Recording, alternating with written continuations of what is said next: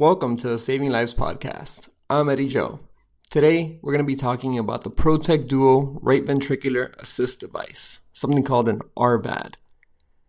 Before I get started, I would like to say that I created a YouTube video that, for those of you who are not familiar with LVADs and RVADs and all that stuff, it'll probably be better if you check out the YouTube video, as there are some illustrations which could help you conceptualize things that I am discussing in this podcast.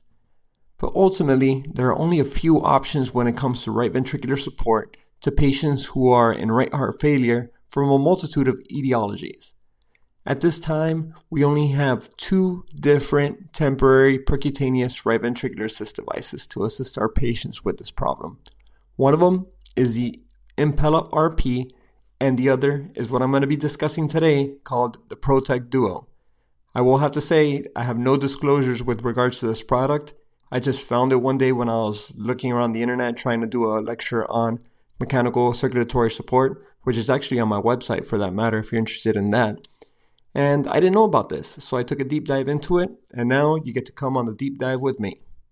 As always, the show notes contain the citations for what I'm about to say, so please check that out if you have any questions or message me directly.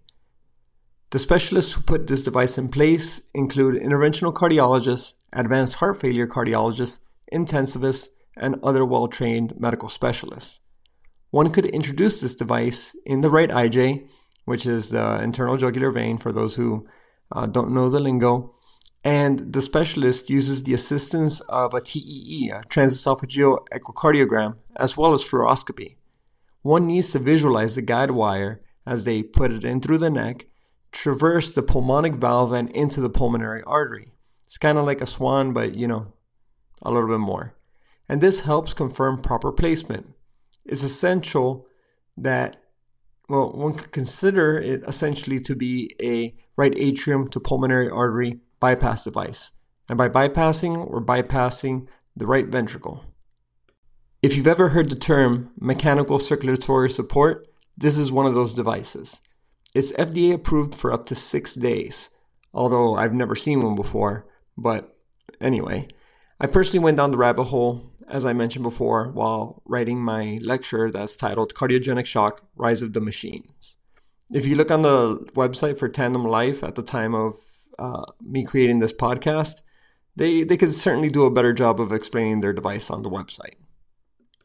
Ultimately, although I don't find their website to be the most helpful, I defer a lot of the things to them on their website, as I'm just trying to teach you all about what I'm learning about over here. So your first question is, how do these devices work? How does this device work? Well, I'm sure many of you have heard about ECMO, which is extracorporeal membranous oxygenation, and the ProTech Duo, like ECMO, is a continuous flow pump. It works along the lines of centrifugal flow. The Impella, which many of you have heard of, is a different type of flow, which is called axial flow. So there's a difference between the two. And then the flow provided by the ProTech Duo is up to 4.5 liters per minute. So since this is introduced in the IJ, as I mentioned before, the cannula has a proximal inflow that sits in the right atrium. And what proximal inflow means in plain English is where it sucks the blood in. And then the cannula is fed into the main pulmonary artery where the distal outflow lumen is positioned. So it sucks it from the right atrium and it pushes it out into a pulmonary artery.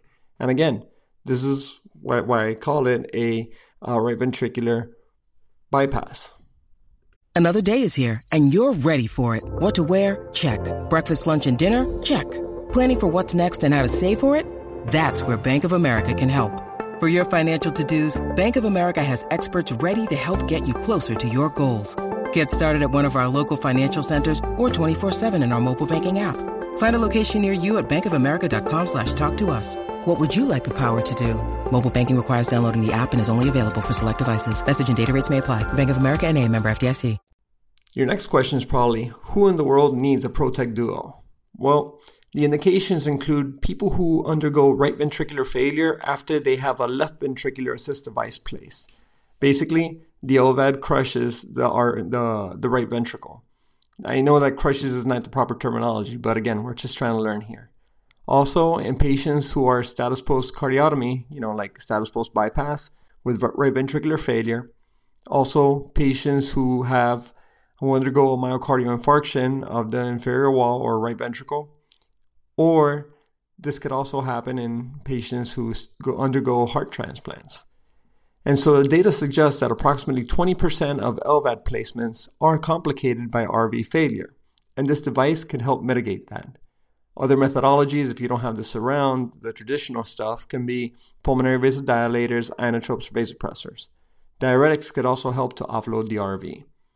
Different case reports that I was able to find because there's no randomized control study by using this, but they described its use in severe pulmonary hypertension as well as acute myocarditis, in addition to the 4 indications that I mentioned before. At the time of this recording, there are 2 different cannula/catheter sizes, which includes 29 French and 31 French. One of the additional benefits of this particular device compared to, for example, the RP Impella, is that it's possibly a substitute for VV ECMO. To make this simple, you could additionally put an oxygenator on to the device itself and provide oxygen to the bloodstream, which is a pretty cool function. You do need substantial additional equipment, such as the tandem heart controller and pump. But again, I've never done this before, but this is what I've read in the literature. So let's take a look now at the complications, because not everything is good with no possible bad. The patients need to be anticoagulated. The brochures recommend an ACT of 180 to 220 or a PTT of 65 to 80. This means that bleeding can occur, and obviously you will have possible complications seen with central line placements as you're putting such a big cannula, either 29 French or 31 French cannula in the patient's neck.